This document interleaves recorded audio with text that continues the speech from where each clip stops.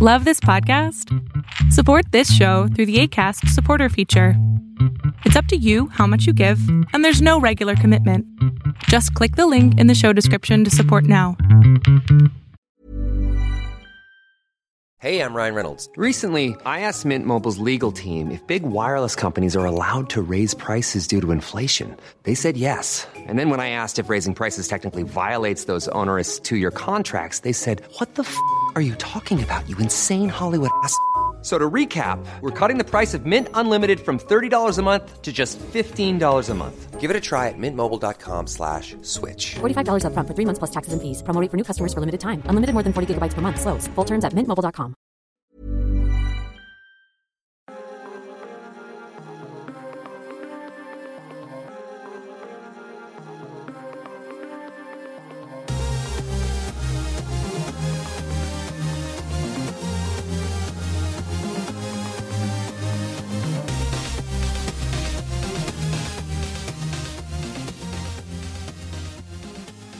Welcome back, everybody, to another episode of Agents of Mace. This week, it's our spooky Halloween special. We're going to talk about Blade, the original Marvel spooktacular movie. If you don't know who Blade is, or you don't know about the Blade movie, I don't know what you're doing, because everybody knows about the Blade movie. It's amazing. So, if you don't want it spoiled, that's wild, because it's such an old movie at this point. But if you haven't seen it, go see it. Then come back and listen to the episode. I want to start by thanking everyone who follows us on social. So if you don't follow us on social, I'm not thanking you until you go follow us on social. But please do. Also, please leave us a review and tell your friends about our podcast if you like it. That's how we can grow, as we are still a small podcast. So having said all that, I guess let's just jump into the movie. We won't really do a recap because we're going to talk about the whole movie. But basically, Blade's a vampire that kills vampires that are trying to bring back another vampire. There you go. That's the quick synopsis of the movie. So I guess we'll just pick it up at the beginning of the movie. But first I want to hear just like what are your first thoughts after watching this movie? Elise, I know you said you hadn't seen it, so I'm excited to hear a fresh perspective on the movie. And then, yeah, me too. Yeah. Okay, so the reason why I don't have a lot of like nostalgic feelings about Blade and have never seen it up until literally last night is because I was an 11-year-old girl when it was released. It was not part of my adolescence. I was like vaguely aware that there was a thing called Blade, just like I was vaguely aware of a thing called Spawn and all these other like comic book type movies. As I was watching it with my husband last night, who does have some nostalgia for it, I was like, I think I'm just not the target audience for this. It definitely wasn't a bad movie. I've certainly seen much worse action movies. But since I didn't come into it knowing much about the character or, being, let's say, a 12-year-old boy, I was just kind of like, oh, okay. For most of the thing. I did write several pages of notes, but like, it was okay. It didn't do a whole lot for me. I didn't think it was spooky. It was more like techno trash vampire than spooky vampire. Yeah, you definitely. But it was extremely violent. So if that's your Halloween jam, you've come to the right place. Yeah. It was like pre CGI blood. Yeah, pre Saw and all that stuff. Blade was the original. That's where it was at. People getting cut in half, exploded. So many vampires exploding, just left and right. Bananas. So awesome. It's so great. Well, what about you, Luke? What are your first thoughts, I guess, before that, if you thought this was bloody, go watch the second one. Oh, gosh. I did. Okay, like, not to get too off topic, but I saw that Guillermo del Toro directed the second one? Yeah. The second one is just, it's so underrated. I mean, you've got Ron Perlman. Like That you makes got sense. who was it? Norman Reedus in it. Yeah. It's Daryl? just Yep. Yep. Daryl pre-Daryl. pre-Daryl, like baby Daryl. Yeah. I think it was post. No, it may have been pre-Boondocks. This may have been what got him. This may have been what landed him. Yeah. That, Because I think I'll it check was- with Mason on the timeline. He would know. Yeah. Definitely go. The second one is really, really solid. So I know like our intention is to talk about it next year, but just go ahead and watch it this Halloween because it's fun. And the music, man. Like the main song. Yeah, I'll still listen to it every now and then. Yeah, I was spending most of the day reflecting on my introduction to this because I think I was like in junior high when this came out. I do remember going to see this in theaters, but just like for some context, like my dad's really big in like comic books and these kind of characters. Like he's really big into like the Spawn universe and Aliens and Predators and Blade. So I don't even remember if I saw the trailer for this. I just remember going to the movie theater to see this with my dad and my brother, and my dad was just trying to hype it up. And I was just like, okay, cool. Yeah, I'm down. Let's go see this. So I think after the first watch, I probably didn't pay attention that this was in, I guess I wasn't like, I was more fixated on, cool, this dude's a vampire, but he can walk in the daytime and he goes and hunts other vampires. I think I was more absorbed into that. But yeah, I definitely remember going to see this in the theater. And then on the drive home, like we were just talking about everything about this. And then later on, like when you understand, like, oh man, like this is early Marvel. This isn't like early Marvel, but this is like during a time when there wasn't a whole lot of like exciting comic book things around, other than Raimi's like Spider-Man. It was like This was early before Raimi's modern. Spider-Man. Yeah. But man, I just remember the movie theater experience for this was just incredible. This is just so awesome. Which I don't know if this has gone back in the theaters, but this is one I would go see again in theaters. And we were just talking briefly before, like watching this one today, I think is still an amazing experience. The graphics don't hold up that great, but everything about this, the story, just how dark and edgy it is, just how dedicated Wesley Snipes is to this character, it makes it worth it. Mm-hmm. I'll watch this once a year for sure. Well, I kind of like you. I was a big like anime manga kid. Yeah. And a lot of the comics that I read were more geared towards that. I had the occasional Star Wars or Marvel or DC comic. I think as a kid I was more drawn to DC stuff because it was like, oh, Superman was cool. DC is so cool. And then I kind of fell out of reading comics and stuff going into like middle school. And it wasn't actually until I think it was in high school that I saw Blade. And I was just like, oh my gosh, like this is such a cool movie. But I like you didn't really connect it to comics. Yeah. I was just like, that was such a cool movie. And I think it wasn't until I saw the second one that I was like, oh, Blade's a comic book character? That's cool. And so that's when I started like trying to read more comics about these characters. And of course, like watching all the Spider-Man movies and stuff like that is, I kind of fell back into like, okay, I'm going to deep dive into comic books and like learn about these characters. But this movie, like first time I saw it, I was instantly hooked. I was like, this is the best thing I've ever seen. Like a vampire, like you said, a vampire that walks during the day and hunts other vampires, like so cool.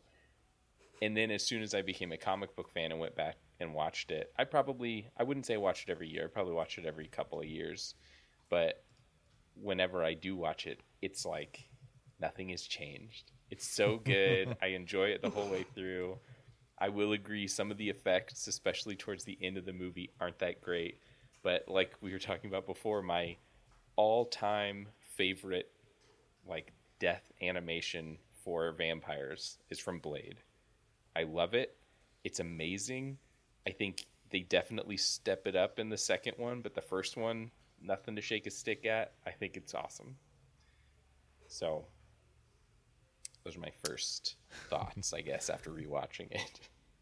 Couple of things that just popped in my head. One, I think when this came out was around the time, I'm trying to remember if this was around the time when TV technology was getting to the point where you could basically skip commercials. Because there was that window, basically, maybe it was around junior high, maybe early high school, everything past that. Never watched commercials. So I skipped a lot of movie trailers. I went to see a lot of movies blindly, not really knowing much about them. Mm-hmm. And that's probably because the only time I'd actually see movie trailers is when I'd go to the movies. Mm-hmm. And I would just remember those. Because I don't even recall seeing a trailer for Blade. I need to go look that up to see whatever one was released and what it was like. I don't think I've seen a trailer for any of the Blade movies, unless it was like later in life and I just happened to see one on YouTube or something. I was like, oh, cool, a Blade trailer. But like, yeah. I was also a really big fan of the Spider-Man animated series, as well as like the X-Men animated series, like those two core ones that came out. So I do remember there's like one episode where you see Blade works with Spider-Man. But the one thing I don't think we ever saw in the films was in the series, he had like basically a lightsaber. Yeah, it was like they kind of explain it in the second one, I think, when they're like talking more about his tech. Mm-hmm. But I think in the first one, they're just kind of like, yeah, it's a silver sword. And like, that's it. But I think in the comics, it's like a UV blade or something. Right. And this silver hurts them, but the silver doesn't kill them. So he has to have this like sunlight sword, basically. Yeah. In the movie, they just turned it into like this acid-edged sword. Yeah, that's right. That's what it is. Yeah. So it's like, I mean, okay. I think that this goes back to why I like Marvel stuff. Where like even this early on movie, they were still trying to like take things from the comic that were like ridiculous and wouldn't exist. Not that vampires exist or anything, but like something like that, and they try to like turn it into this cool like tech thing that like maybe we could understand or relate to a little bit more, because they're like, oh, it's an acid edge sword, instead of like he harnesses the sunlight on the edge of his blade, like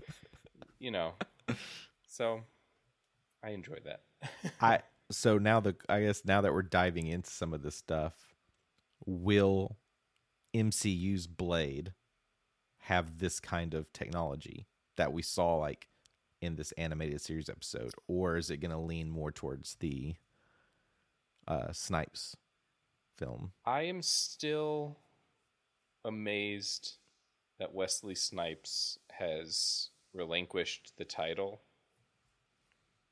So I wouldn't be surprised if he has something to do with it still. And I think that if he did, that they would probably keep at least some of the stuff around. I could see them mixing up like the sword maybe, but I think that like his little throwing star thing, like they're definitely keeping that. I mean, that was like the coolest scene in the first two movies when he flings that thing around. Got to keep the car. Yeah, the car, the stake shotgun. He loves his car. Yeah. So I think the tech for Blade is kind of what makes Blade cool, because like we as viewers know all of these different things that like affect vampires. So it's cool to see how like he takes garlic and weaponizes it, or he takes something as simple as like a steak and he turns it into like a stake firing shotgun or whatever. Like, and especially once you get to the second and let's hold off there, because I don't want to spoil that. Yeah, I don't want to talk about the third movie at all, but it gets more wild as the movies go on. So I could see that he's kind of like vampire James Bond. He always has Q making him some cool Whistler. Yeah, Whistler, I think. I was mispronounce that.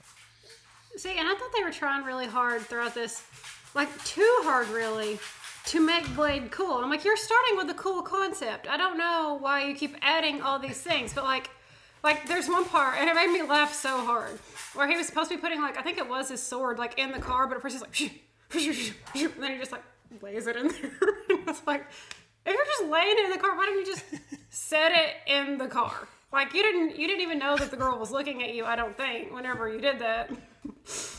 So, Yeah. I was like, he's extra. He's very extra. Oh, definitely. I want to that note. I can't remember the guy's name. It's like the new TikTok, one of the hottest TikTok guys, where all of his TikToks are silent, and his whole thing is he looks at like people overcomplicating things, and then he shows you like, here's what you should be doing. Yeah. I know who you're You know what I'm talking about? Like, he needs to take like movie moments and then just watch him do that kind of stuff. I can just see him watching that moment with Blade, and then all he does is just set it in the car, and he's just like, Yeah. Oh, I mean, that's like the whole Blade movie. Like, he's Yeah. constantly Oh, yeah. overcomplicating things because it looks cooler. Like, even his like sword, when he puts his sword away and he always has to like half slide it down and then let go so it falls the rest of the way. It's like, okay, I mean, but I think that's a symptom of when it came out. Because it came out around, we got the Matrix and all these like cyberpunk things, and it was like, but we're still on the tail end of like the 80s action hero who always had to have a one-liner. So it's almost like instead of a one-liner, Blade had these like flourishes that he would do with his sword or his gun or whatever. Hand gestures. Yeah. Oh my gosh, when he stakes at the very beginning of the movie, he stakes the guy to the wall, and then he's like, he does like a fist pump, and that's the one. it's like, oh, that's so what great, is though. that? Like, why I did just he love do that. I love that. So That's the gif. That's the gif of the movie. I think some of my favorite moments is when he's just talking under his breath. He does it like one or two times, and where he's basically just kind of like WTF. Yeah. I think the only part of this movie that really pulls me out of the movie, because that kind of stuff is like character stuff. It's like, okay, that's funny. Like, he's he's cool, but he's also kind of like a dork. I don't know. The thing that kind of pulls me out is when they like make up this ancient vampiric language, and like the vampires just start talking or speaking in tongues or something. Like, I don't know. It just clearly sounds like they didn't have any lines written, and they were like, you just make up a language. Because back to that same scene, guy gets staked to the wall and he starts speaking in tongues, and he's just like, and it's like, I mean, you couldn't have like written a couple lines in Latin or something for him to speak. I don't know. It just it like pulls you out of it because it literally sounds like someone trying to improv a foreign language. Yeah, and like what is that? Because if the vampires are from all these different cultures and time periods and all that, why do they have a shared language? Is this like vampire Esperanto? Is it made up to facilitate negotiations? Like, what is this? Yeah, I wish that they wouldn't have done that.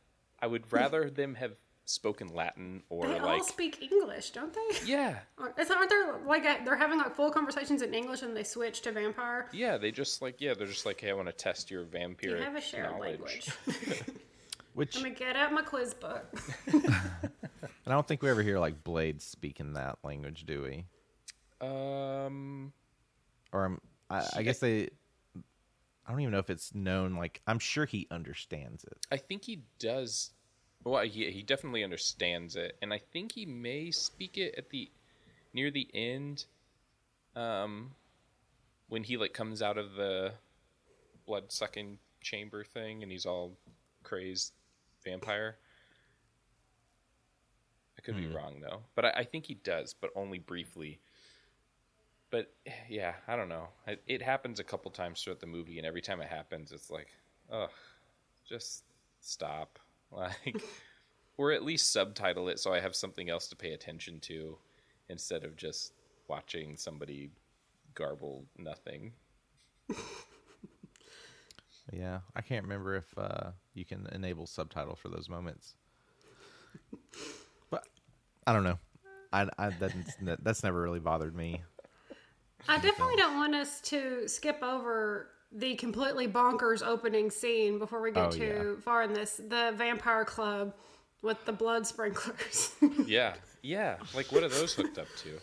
I don't, like, where's the supply? And why aren't they in there with the supply instead of on the dance floor? Like, the one lady brought a dude.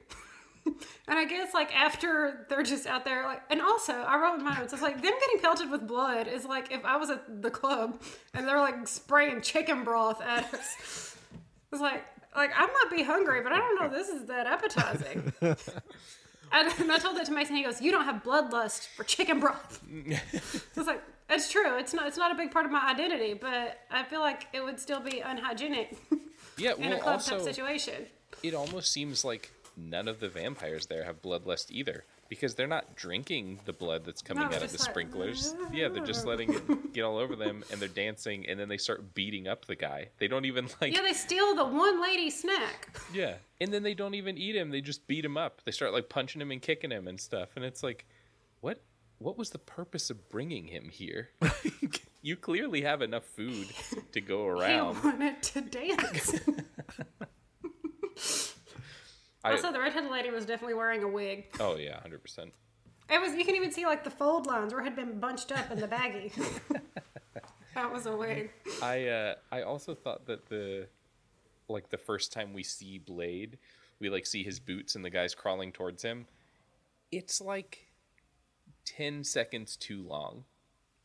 Like we're looking at his shoes for a really long time before it shows who it is, and it's just like. Oh, I don't know why, but like watching it, I was just like, oh, okay, are you gonna?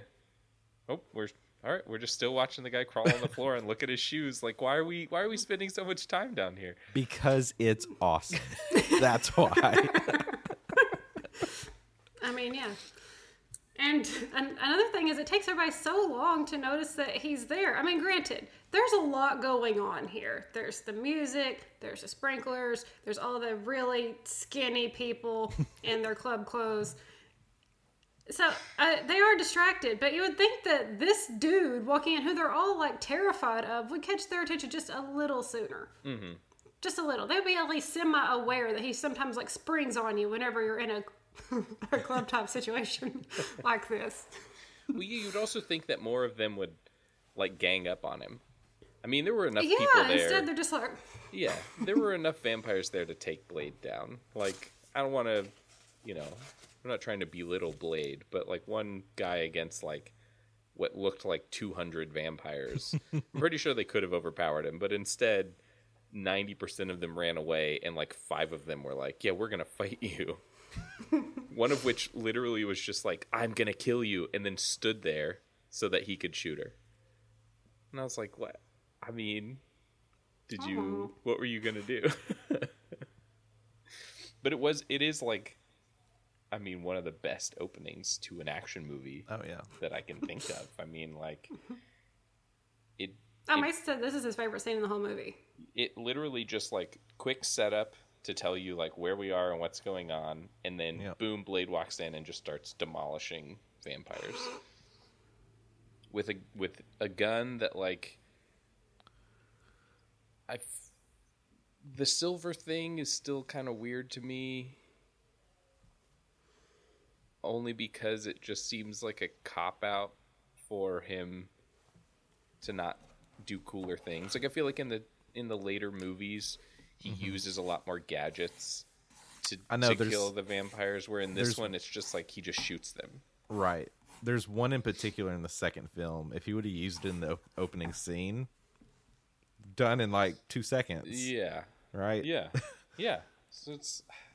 I don't know. So yeah, some of that's a little...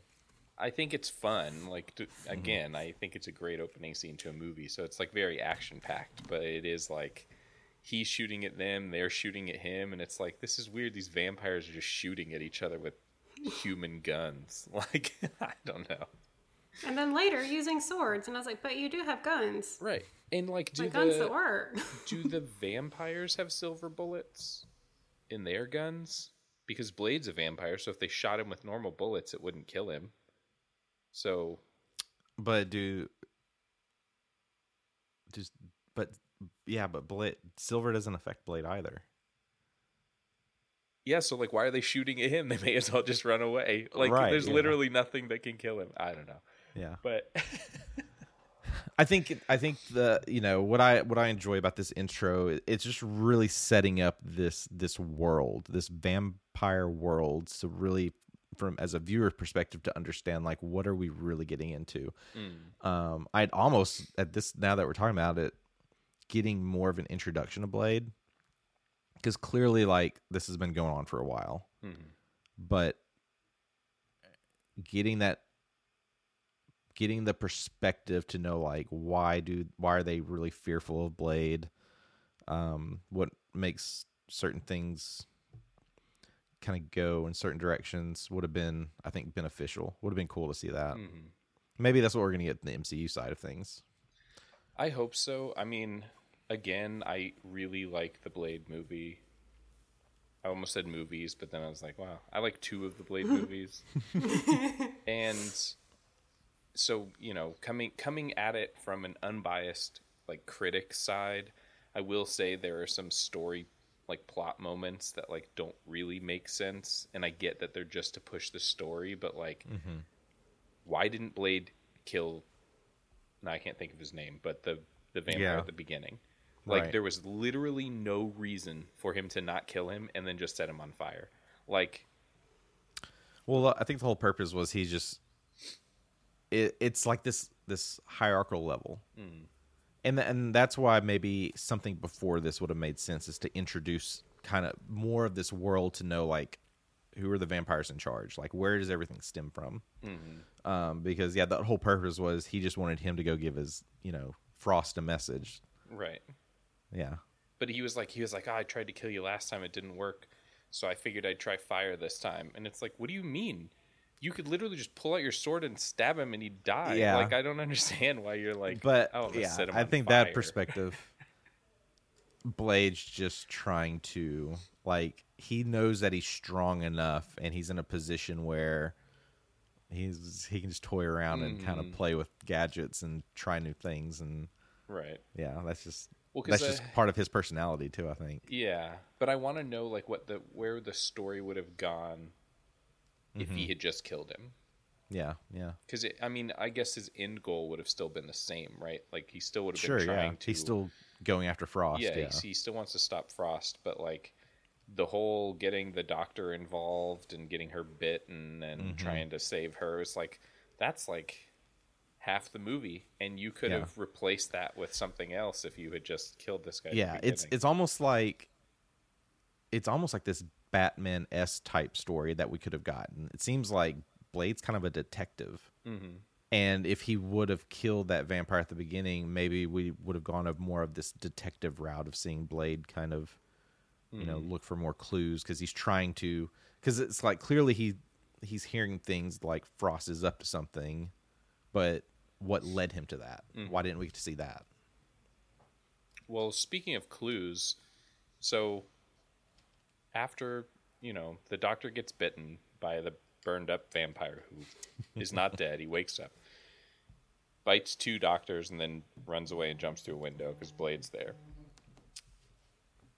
They kind of have to do some detective work after that, because they're like, oh, okay, well, now we don't know where to go. So they follow a police officer who is a familiar, and they track him down to like a bar that's like a vampire hideout that has the symbol for vampire hideout clearly marked relatively large next to the door. And I was like, wait, how has Blade not found this before? Like, it's not like they were hiding it. I mean, it's right there on the wall next to the door.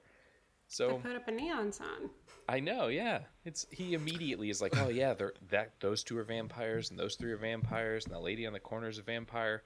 And it's like, and you didn't know about this place before? Or and maybe this goes back to what you're saying, is that like he likes the thrill of the chase or something, so he's just like taking his time. But at the same time, it's like, just go get him. Like, I don't understand. Like, why are you just dragging your feet on everything to make it more dramatic? I don't know. Well, you said something big there. So let's circle back for one quick second for the listeners who, I don't know why, have never watched Blade. Come on now. Just pause and go watch it. So you said the word familiar. So this world that they've built I think is just absolutely fascinating, and I want to see more of this, is that people know that vampires are around, and it's just kind of like, okay. It's weird to see like people just aren't terrified. It's like everyone's kind of living their day-to-day life. Yeah, we even see one eating someone literally on a street corner. Yeah, and which no I was looking up Easter eggs, and I think that was the director. Yeah, it was. Yeah, I think that was the director. He was that vampire, but basically, a human could be a slave to a vampire. Basically, they're guinea pig, and they're called a familiar, and that basically means that they're not going to get bitten or anything. And if they're good enough, then eventually if they're good enough, master would then turn them. Yeah, maybe they'll get turned, maybe not. Or I think it's not get turned, right?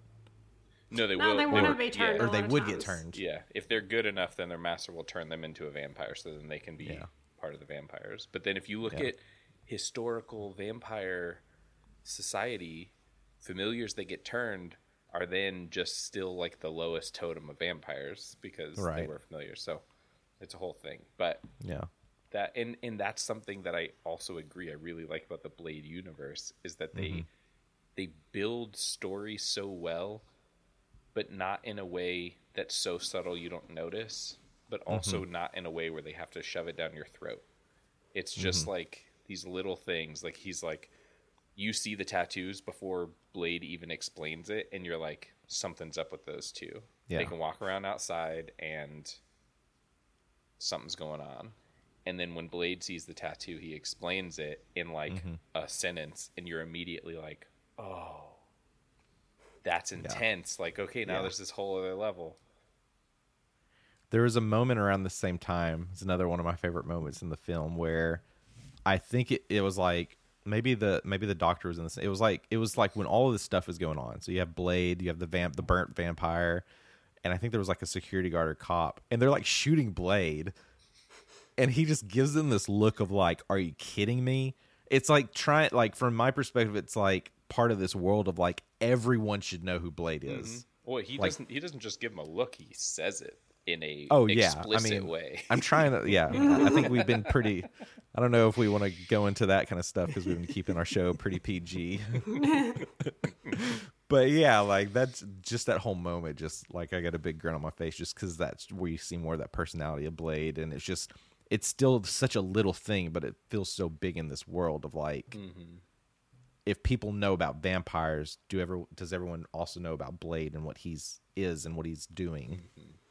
Well, yeah, even when the familiar police officer is running away and Blade is going to shoot him, and the doctor stops him, he's like, "Are you kidding? Like, don't get in my way. Like, you don't understand what's going on."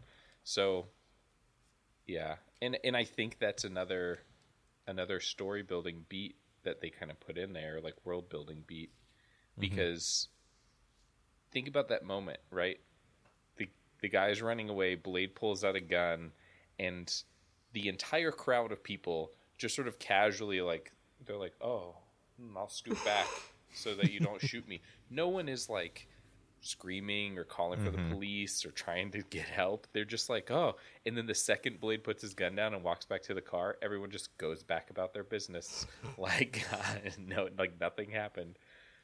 So, maybe Blade is somebody that people know or at least know of or know that he's there to help, not hinder. I don't know. Yeah. But I do want to jump back really quick because talking about world building, something in that first scene when the guy's crawling around on the floor, you see all the grates on the floor that the blood's dripping into. And I've always thought that was such like a cool, like I know it's supposed to be like a meat warehouse, right? There's like hooks on the ceiling and stuff. But I always thought that was such a cool thing for them to show, to be like, yeah, the vampires come down here and spray blood everywhere, but then they can just clean it up. Like there's these grates in the floor, they just clean it up so the familiars come in after the party with a pressure washer, and they're just... So they're like, no one knows that vampires are down here because they just clean it up. So I was like, oh, that's clever. I see what you did there. Also, Blade's like just clean. Oh, always. Yeah. Always. Even when and super ripped. Yeah. Got to that part at the end, I was like, whoa. Yeah. Even when he Sir? has to drink blood, it's like just a little bit on his face. Whereas like all the other vampires, like they bite someone and get covered in it. Yeah. Well, I guess we'll kind of move on in the story. I think it's interesting that they almost made Frost, who's like the big bad of the movie, not big and bad for most of the movie. Like it isn't until really the like last third of the movie, or even the last quarter of the movie, that he actually becomes like a villain. Up until then, it's just like, I mean, the one older vampire like literally slaps him across the face. Like it's just, you know, he's not pure blood. That's like a big issue. So that, going back to that hierarchy, means that he was either was a familiar or was just a human that got bit and turned. So like, again, we're back to the world building that they're doing kind of subtly throughout this. Yeah. But it's just weird. Like he's not really scary. Yeah. He's like a low-level Bond villain. Yeah. Right? He's like a schmoozer. Like he's just like, I'm just going to weasel my way in here and figure out how I can be number one. Right. Yeah. Speaking of being a PG podcast, and y'all can bleep me if this is too rude of a thing, but every time I referred to him in my notes, I didn't use his name because I kept forgetting it, but I just wrote douchebag vampire. I mean, yeah, that's his whole deal. He just he uses one bottle of Dep hair gel per week. He totally has the look. The part where my favorite part of him in the movie is whenever everybody's at his party and they're like, "Where's Frost?" And he's just like sitting at his 1998 computer shirtless while he's got a girl like in the box in his room, just like. She's like, "What are you doing?" And he's like, "Go back." I don't think that second part happened, but I was just like, what a douchebag. Pretty much, yeah. Pretty much. Well, yeah. Also, he was in a Britney Spears video. I learned that because I was looking up. I was like, he looks familiar, and was he he was like in a Britney Spears video. Was he like a dancer, or was he like? He was the boyfriend in the okay. Every Time video. So a pretty big deal. Yeah. In 2004. Yeah. Yeah, to go from that to Blade. I wonder if they dated. Him and Brittany, I mean. Not sure. No, yes. He and Wesley Snipes. Stephen Dorff. Which I really like that actor. Mm-hmm. I thought that was well cast. I just wish they could have done more with Deacon Frost. Again, this goes back into like, we probably needed a prequel because it seems we're getting thrown into a lot of stuff. Like he's researching these ancient vampire artifacts, and there's, it's kind of like this, well, I don't know the right word. It's like a myth of like, if you do something, something's going to happen. And it seems like all the purebloods are like, no, it's not true. Right. But then they have a room like full of ancient tomes in glass, and then they have a fight in there and like tear a bunch of them up, and no one seems to care. Yeah. Yeah, it's not cool. I did see, whenever I was doing a little bit of research on the movie, that it was a lot longer. Like, they had a bunch of scenes that wound up getting deleted. So maybe they did, like, flesh his character out a little bit and wound up cutting it, because they said that the initial, like, test audiences didn't like how long it was. And it must have felt, like, bloated. And so I was also thinking about how, like y'all were saying, all the world building, there's just a ton of exposition in this movie. And poor Chris Christopherson has to take, like, most of it. Every time he's doing a scene, it's just like, him trying to swig his whiskey, and he's telling the doctor all about vampire stuff, while Blade is just like somewhere in the background. Yeah. Yeah, and there are a couple moments where like the world building is kind of tossed in there that I do wish they would flesh out. Like when Blade and the doctor are running away in the beginning, Blade is kind of explaining to her how vampires work, and he's basically like, forget everything you know about vampires. All you need to know is garlic, silver, and a stake through the heart. Mm-hmm. But like all the other vampire tropes, like, nah, those aren't real. But I'm pretty sure in the books, like in the comics, some of them turn into bats and stuff. Like I feel like some of the vampire tropes stick around. I get the running water one. I've always thought that that's a weird thing to be like, they can't cross running water. It's like, why not? That doesn't make sense. Yeah. But I do, in this first movie especially, I feel like they do have so much to get through in explaining the world, because we are thrust into a world that's already established, it seems. Mm-hmm. Like even Blade's origin was just like, what, 30 seconds long? It's just like, yeah, oh, his mother was attacked and he was born and he's immune to all other vampire things. Origin. That's it. And you know, why didn't vampires just try to like make their own Daywalker to experiment? Like, it seems like pretty easy to do. Yeah. Because, you know, later on, it's like they really just want to capture Blade because they want to try to reverse engineer Blade, how they can make themselves like him. Mm-hmm. Also, doesn't Frost go out in the sun after he just puts on some sunscreen? Oh yeah, the sunscreen moment. That one was kind of trippy. It was like, Are they not just like, I feel like we can get past this whole daylight problem if we just use some sunscreen. Yeah. Yeah, it is weird that like his whole goal is to take Blade's powers, but then it kind of seems like he doesn't need them. I mean, right. Apart from like the silver and the garlic, but it also seems like Blade is the only one that's hunting vampires. So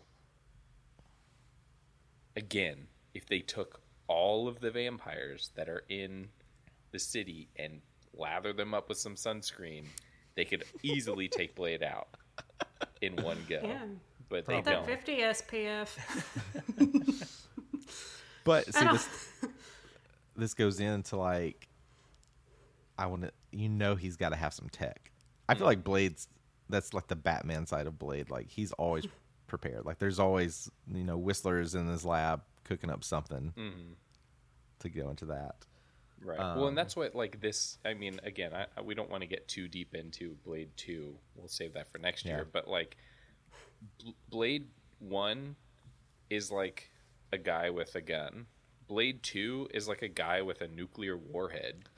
Like, it jumps so extreme on the things that he can do in the second one. Like, the gadgets he has in the second one that don't seem... I mean, some of them, yes, but some of the other things that he has in the second one seem far less complicated than a fancy sword that has acid always on it. Like, yeah, I don't understand why he doesn't have some of that stuff in this first movie, other than, like, maybe they just hadn't thought of it yet, or maybe they were like, we don't want to make him, like, God tier before we want to do 2 more movies, but... Yeah. I don't know. So, looking into Deacon real quick, the classic Deacon Frost isn't older. He's like an older vampire. You see more of the youthful version of him within Marvel, which is kind of fascinating. But his whole role in Ultimate Marvel is he's actually captured by S.H.I.E.L.D., and S.H.I.E.L.D. uses him to try to recruit Blade. So, this is for Nick Fury's Black Ops team. So I wonder if this is maybe the route we'll get with the MCU Blade. So, here's the thing.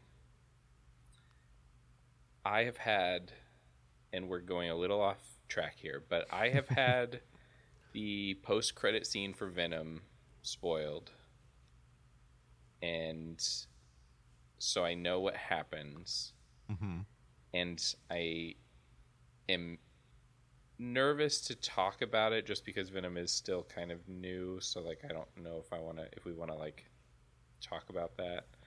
But after seeing that, my immediate thought was this could ruin them putting all of these other characters into the MCU, because now they have an easy out. And doing a little bit of research before this podcast, I had that thought where I was like, oh no, what if Blade gets thrust into the MCU with no real exposition? They're just like, boom, he's here because blank.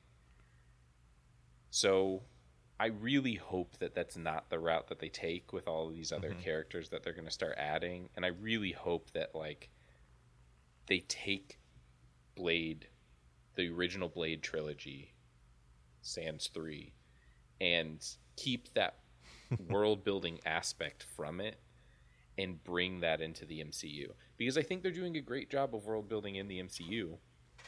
Yeah, it's a little bit slower, but I think they're doing a great job. So I really hope that they take that and they're like, we want to flesh out this really cool character that kind of has his own thing going on.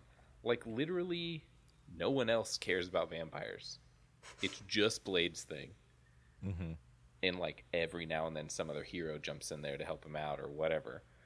But like 90% of Blade's stories is just like Blade against vampires, because he's the only one that cares that vampires are trying to take over the world or whatever. Yeah. So I hope that it's gonna be trippy. Of like we're in the depths of this new Blade, and all of a sudden it's like, so why didn't the Eternals jump in and help you, dude? They're all vampires. Yeah, Well, and that's the thing. I almost hope that the way that Blade gets introduced is that, like, maybe a main character gets attacked or bitten or something happens, and that's like our... Yeah.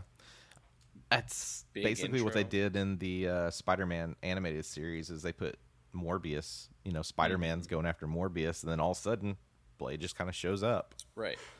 And do we think that Morbius is going to be the catalyst for Blade being introduced? I don't know. Because we didn't see Blade on that list of movies.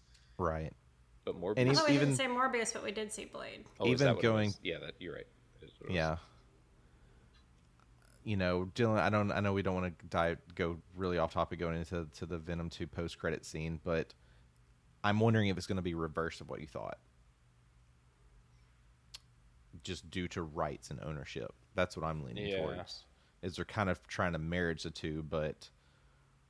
Like they're going to bring Morbius in, but Blade will already be there? No, I can't say it because it's going to like...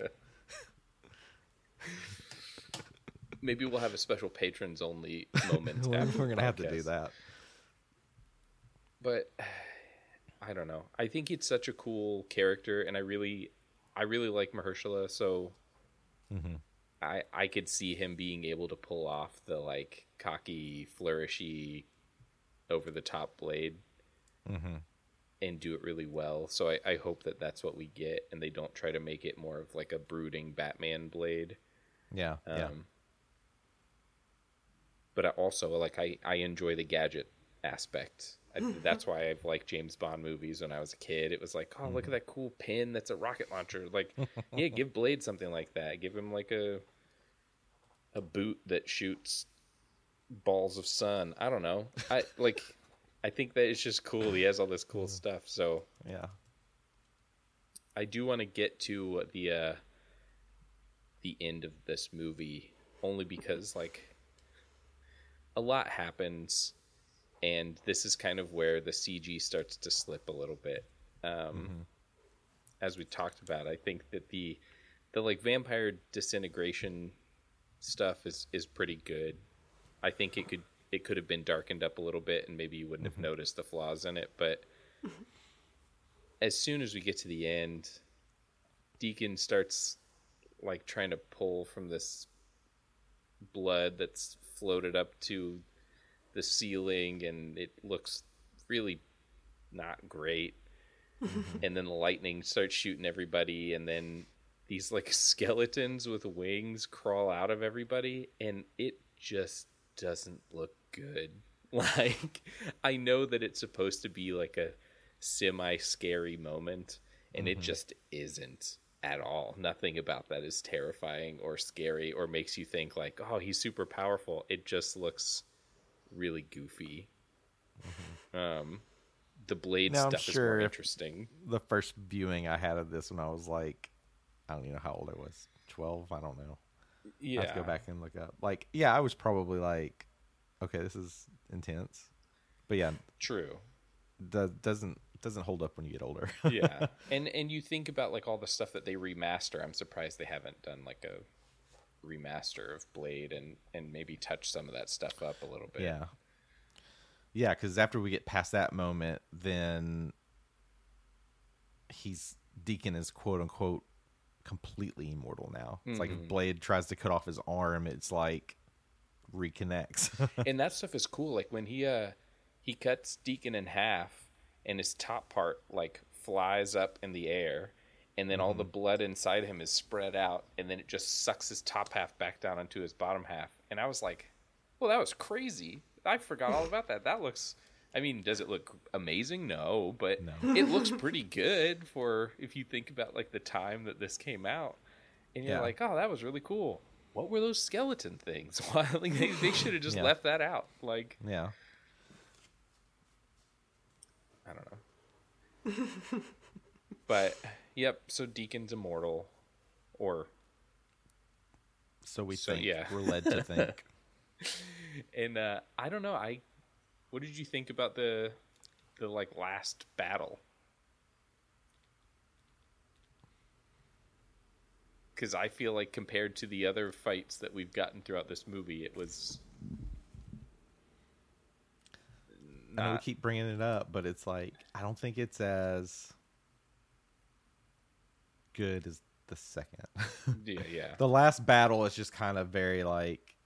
It's just over so quick. You know, it's interesting to see like Blade's been so used to just like he knows how to kill a vampire and like he's good at it, and then you know Frost has been on this mission through this whole film and he finally gets to his objective.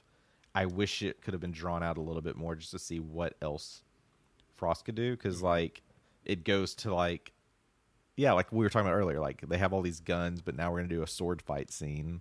Yeah. and then we're gonna do like no more swords. Let's just do like brute force, karate, martial arts. Yeah. And then it's like the chemical or whatever that Blade had, like what made him. It's like why I don't know. It just feels like just a basic setup. Like this will do the trick. Well, what if it didn't? Which was also like for a movie that does such a good job of explaining things, it didn't really explain that. It almost explained it away. It was just like she's a blood doctor and she came up with this thing, and then Blade somehow knew how to make it and he made it, and there you go. But it was like, what? I don't understand. Like we never really talked about what it was or what it would do. Yeah. They just kind of mentioned it. They were like, oh, his power comes from, or the reason that vampires have to drink blood is because it's something with their blood, like they can't keep their blood or whatever. I don't know. That's the thing, is they didn't really explain it in a way that made sense. They were just like, oh, vampires need blood because otherwise they won't live. And you're like, what?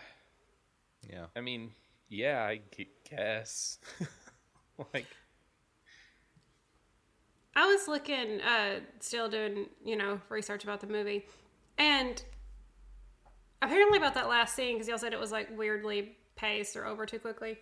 The original one that they filmed, Frost turned into basically like a vat of gelatinous blood stuff, kind of like what we saw with the CGI. And apparently the audience was like, it's kind of boring to watch Blade fight with a vat. And so they brought in Stephen Dorff to do reshoots where they basically reworked that into like an actual like hand-to-hand fight scene with the swords and everything. But also, the original scripted ending was that Frost won, and he actually did turn everybody into vampires. And so the planned sequel was supposed to be Blade and the Doctor Lady in the vampire apocalypse trying to get things back to normal. I think I remember reading that somewhere, because I think that they wanted to do that for the first one, and then they didn't, and then they wanted to do that for the second one. And I'm not going to tell you if they did or not, but there's a third one. So, but I think that was their like ultimate goal, was to make this like post-apocalypse Blade versus the world of vampires. Yeah. But it never really came to that. Doesn't the first one have the alternate ending where you basically see someone watching them, and it's supposed to be Morbius? I did see that there was originally a Morbius cameo in this that got cut. Yeah, I think it was in this first one. Yeah, there's an alternate ending. I'm sure it may be on YouTube, where Blade and the Doctor like having their last conversation. It's kind of extended out, and then you kind of see like there's like a building behind them, and standing on top, there's someone standing on top of it. It's supposed to be Morbius. Oh, I mean, that would have been interesting. Yeah. Maybe that's where we'll go with this new one. I'm excited for Morbius. I'm ready to see it. I hope creepy everything's Jared getting Leto. pushed back. So I'm like, Yeah. Yeah. Well, I think the only thing that we didn't really hit on my notes was that, kind of going back to what I was saying about the like weird spoken language, they took so much time to create this written language for vampires, like all these glyphs and all these like, you know, this one means Deacon Frost, this one means ancient god, then there's so many of them, this one means safe house. They're like written all over, and especially in that scene where they're like fighting through all of the like old tomes or whatever, that was something that I wrote down, because I was like, why? Again, like, why did we spent so much time creating such a detailed world with this like written language, and then you couldn't have made a succinct language for the vampires to speak whenever they needed to speak it. Even the like weird tech vampire, the like giant, yeah, the big, yeah, that vampire speaks in it too, but then all around that vampire on the screens and stuff are like all these glyphs, and it's just like, you spent so much time on all these glyphs, and you couldn't have made a little bit of a language up. I don't know. Tolkien did it. yeah. Live up to that, Blade. Yeah, live up to J.R.R. Tolkien. I don't know. That's the only thing that we didn't talk about Yeah. in detail that I wrote down. Yeah. I hate to like hate on this movie, because I really like this movie, but I do also want to like, I don't want to come in and just be like, this movie's great, go watch this movie. So I'll pull Everyone, apart the this movie is things. great. Go watch this movie. No, yeah, there's little things, yeah, I can nitpick over, but I mean, man, the more we talk about this, the more I think about it. I mean, really, this. I wonder if like John Wick, you know, the creators of John Wick took inspiration of this, because this whole world is kind of like the John Wick type world. Like there's common grounds. There's like, you know, when you do get a bit of detective work with Blade and the doctors are going through trying to figure out like, you know, what is Frost really looking for? Where is he wanting to go? And what is he wanting to do? So you do see a lot of sense, like understanding like there's these familiars and that people know that vampires are around, and everyone still lives day by day like, whatever, what can we do about it? I think the only difference in world building is that John Wick is a little bit more efficient. Right, yeah. He doesn't do he doesn't flourish a lot with his guns, but Yeah. if you put Christian Bale from Equilibrium in John Wick, you would have new Blade. Probably. Some gun kata, Yeah. all that stuff. Bless Blade's bread and butter. Okay. I'm pretty excited. I know we keep going off topic, but Mel just got cast for the John Wick series. When we were Yeah, the prequel. when we were in Germany, he was there, and he was in Berlin while we were in Berlin shooting for John Wick 4, and I did everything that I could. I looked everywhere that I knew to look to find out just where they were, so that I could go see, like, stand on the side and just be like, oh, I was there. But I couldn't find it. Well, that's off topic. So if you're a Patreon listener, stick around after we say goodbye, because we will have a tiny little talk about the end of Venom and what we think that's going to have to do with Morbius and Blade. But if you're not a Patreon listener, consider joining, because you'll get those little bonus things that you don't get if you're not a Patreon subscriber. But regardless, thank you for listening. Again, if you enjoyed our podcast, please tell your friends, follow us on social. It really helps us grow our listener base when you, as fans or listeners, help spread the word. We do what we can on our side, but we only know so many people and so many places to put stuff. So you have to help us out in the real world, like the agents of Mace that you are. So thank you all for listening this week. You guys have any spooky Halloween one-liners? I might. Hey, give me a second. Okay, let me think. Okay. Happy Halloween, you spooky emo trenchcoat tweens. How on topic for this week's episode. Thank you guys for listening. See you next week. Bye. All right. Now we'll get into the quick little mini discussion. Elisa, I think I remember you saying that you also had this ruined. Yes, I do know what happens, Okay. even though I have not seen Venom. Okay. All right. Well, then we can talk about it. Do you just want me to just spell it out frame by frame since I saw it? Well, yeah, go for it. Because Real- I saw it and it was spoiled, and then I was like, you know what, I'm just going to look it up. And so I looked it up and I read. You just read it? Yeah, I mean, are y'all both okay with that? Yeah. I couldn't find it to watch anywhere, so go for it. Yeah, I don't know if we can watch anywhere. So, yeah, so essentially Eddie Brock, Venom have kind of gotten away. They're kind of like decompressing after everything that's happened. And they're like having this deep conversation with themselves. And then I think they're like in a hotel room or something. And like the window's open. And then all of a sudden you just see this golden light flash and like everything shakes. And it's just kind of like, okay, what was that? That was weird, because they're trying to figure out what was going on. Mm-hmm. And then it kind of pans over to the TV, and you basically see the end of the second Spider-Man film, where it's showing the reveal of like that Spider-Man is Peter Parker. Right. And they're just like eyes glued to the TV, and you just hear Venom, and he's just like, he looks tasty. And then some random dude just walks in. Because it's like, clearly they got blipped into a different universe. Right. So this is our multiverse tie-in. It's a multiverse tie-in, the Fox. The Fox-owned characters being put in this world. So this is what is making me nervous. Well, go ahead.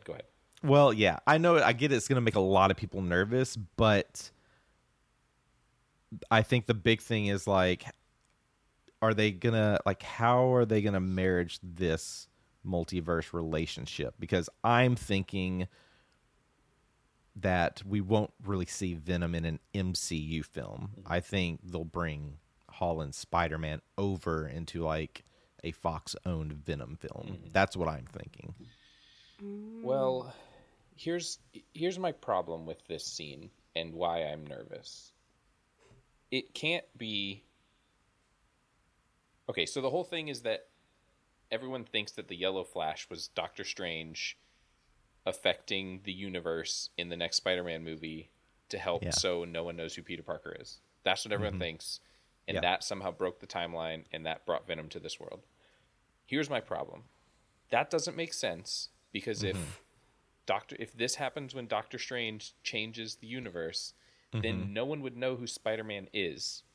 So how would they be reporting on Spider-Man, who Spider-Man is? Yeah. So I'm thinking that this has to be at the end of Spider-Man, the next Spider-Man, where Doctor Strange has to change everything back because something's going to happen in the next movie after he changes it and messes it up, that he has to change it back, right? Like, that's probably what's going to happen. So he changes it back, and somehow that's going to draw Vinny and Eddie Brock into this universe. I don't know the science. I'm not a Marvel scientist. So, but that's what I think is going to happen. And I think that it's like Marvel buying out the rights to these characters and doing something in these movies to pull them into the universe, and then just set them on the back burner until they're ready to do something with them. And so I'm nervous that they're going to do that with all these characters, where they're going to introduce them, and then we're not going to see anything from them for a really long time. And then finally they'll put out the movie, but at that point it's like, well, now we're so far past when you introduce this. Like, imagine if they introduce Eddie Brock being pulled into this universe, and then we don't get a Spider-Man Venom movie for the next 3 years. By the time it comes out, or you hear about it, you're going to be like, yeah, okay, well, we're light years past that now. Like, it just seems like a cop-out to pull these characters in without really having to explain or create a new character. Like, they could easily have created a new Venom for the MCU. Sure. Like, I have nothing against... They could bring in Raimi's Venom as well. Yeah, and I have nothing against... I can't think of his name. Who plays Venom? Hardy. Tom Hardy? Yes, Tom Hardy. I have nothing against him. I think he does a okay job. Do I like... Is it like Hugh Jackman level? No. Like, No. They could recast Eddie Brock, or give us some other Venom. Give us Agent Venom in the MCU, and I would be fine with it. In fact, I would probably prefer them to make a new Venom with a different voice, because why does he have to sound like Christian Bale's Batman? Like, so it worries me that they're like pulling these Fox characters over. So like, this Morbius movie is going to happen, and then they're going to pull that over into the MCU, so that they could maybe use that as to bring Blade in, or use Blade to bring that. It's like, no, just Fox is doing Fox things, and apart from Deadpool, most of them aren't great or even watchable. And MCU stuff is great, and like, yeah, it has some bumps in the road, but for all intents and purposes, pretty good. So just continue doing what you're doing. Don't fall into this weird pressure of pulling over stuff people know from the past. Like, just make new stuff. Tom Holland Spider-Man was great. You don't need to bring Andrew Garfield and Tobey Maguire into this. But you can. Yeah, they can, and they will. Clearly they are. Yeah, that's the worrisome thing, is like, are they going to do too much? Because I think, as most fans are speculating and anticipating, is that I think this is supposed to close out like this Holland trilogy of Spider-Man films, but I guess they'll continue it in some new form. But most people are speculating like, okay, this is going to build up the Sinister Six. Maybe that'll happen. We don't really know. But I mean, if you're going to build up that, and then we already know that Venom is aware of Spider-Man, that's a lot. Yeah, but also, like, if Tom Holland's trying to get out of this, right? Like, this is supposed to be like the end of Tom Holland's Spider-Man. Well, I don't know if it's the end of Holland Spider-Man. I think it's like the end of like the home trilogy. The home trilogy is what they're calling it. Oh, okay. Yeah. Then that's fine. Because in my mind, I was like, I wouldn't mind them casting and creating a Miles Morales storyline where maybe he takes the like I don't know if you've seen or played the Spider-Man games, but like that's kind of how that works, right? You get Peter Parker in the first game, he meets Miles, he kind of trains Miles, and then Miles is the second game. So I would be fine with them doing something like that and like continuing, because there are billions of Spider-Men. Like, sure, it wouldn't be anything to just every 3 or 4 movies cycle in a new Spider-Man. The question is does Holland want to go on this path similar to like Hugh Jackman and really just own this role for as long as he can to a point where it makes sense to? Well, he could be Spider-Man for the next 15 years. I mean, he's young enough. Yeah. I don't know that he will. I mean, he seems pretty into it. Like, he really loves it, and he really loves being Spider-Man, so I could see him sticking around. But also, you never know. I mean, look, Hugh Jackman, I mean, he killed it in Logan.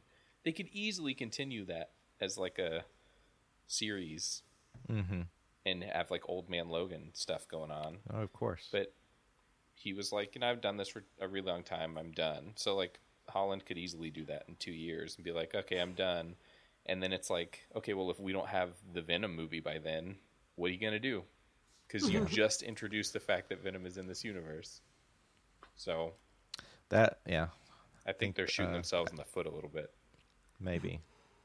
And that's going to be the big question is, once we can see Morbius January, as long as it doesn't move from January 2022. I mean, they've all moved already, so. Yeah. How many, how will they have a mid-credit scene? Will they have a post-credit scene? And the question is like, who are we going to see? Are we going to see something that's Spider-Man related? Will we see Venom? Or will it be our very first look at Blade? Those are the 3 things that are up there. The what if you will. All right, well, what were you going to say, Elisa?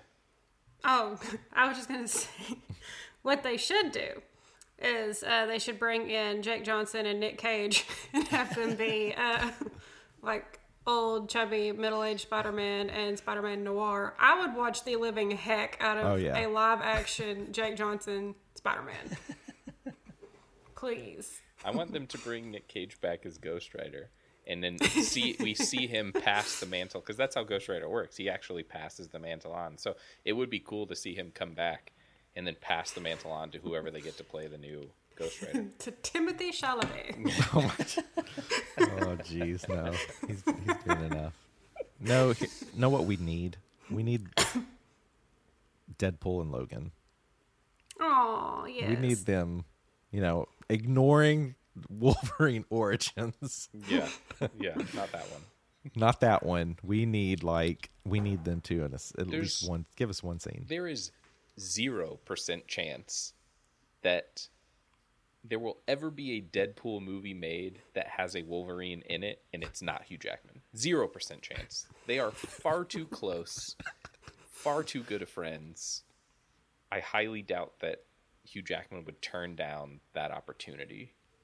Even if it's just like a cameo, like he comes in and they say some funny line to each other or something. I would be happy if we just got a scene where we just see Hugh Jackman as like Logan at a bar drinking with his cigar, and it kind of like pans around or something, and then we see a door open. We just see Deadpool standing there, and it ends. I would be fine with that. That'd be amazing. Yeah. Just bring him back. Bring Hugh Jackman back. Do it. All right. Thank you, patrons, for sticking around to hear our thoughts on I know we did what's next last week, but this is even deeper what's next. So yeah, and they ruined it with their stupid new schedule. Yeah, I know. Like literally the second we put the episode. Which I did look up, and it looks like the strike is still under negotiations, but it wasn't looking promising. Okay. Well, the last I read, they had like 24 hours to like read over everything. Well, then to see if they were happy. I guess it's possible that those dates could move back. Possibly. That's, I saw where people, Kevin Feige, however you say his last name, was trending on Twitter. But I never really saw real reasoning. It's all like everyone was just kind of like, I think people were throwing more shade on like him watching the Batman trailer and getting freaked out. But I wouldn't be surprised if it's anticipating that a strike's going to happen. So. Well, I could also see them even if it doesn't happen. I could see them just being like, nah, we already pushed it. Like, let's just keep it. It gives us more time to work on it. So Yeah. I don't know that they will actually move it Yeah. forward They again. could move it back again. Who knows? Well, thank you all for listening this week. Be sure to come back next week to hear next week's episode. Thanks for listening. Have a happy Halloween. Watch What We Do in the Shadows. Yeah.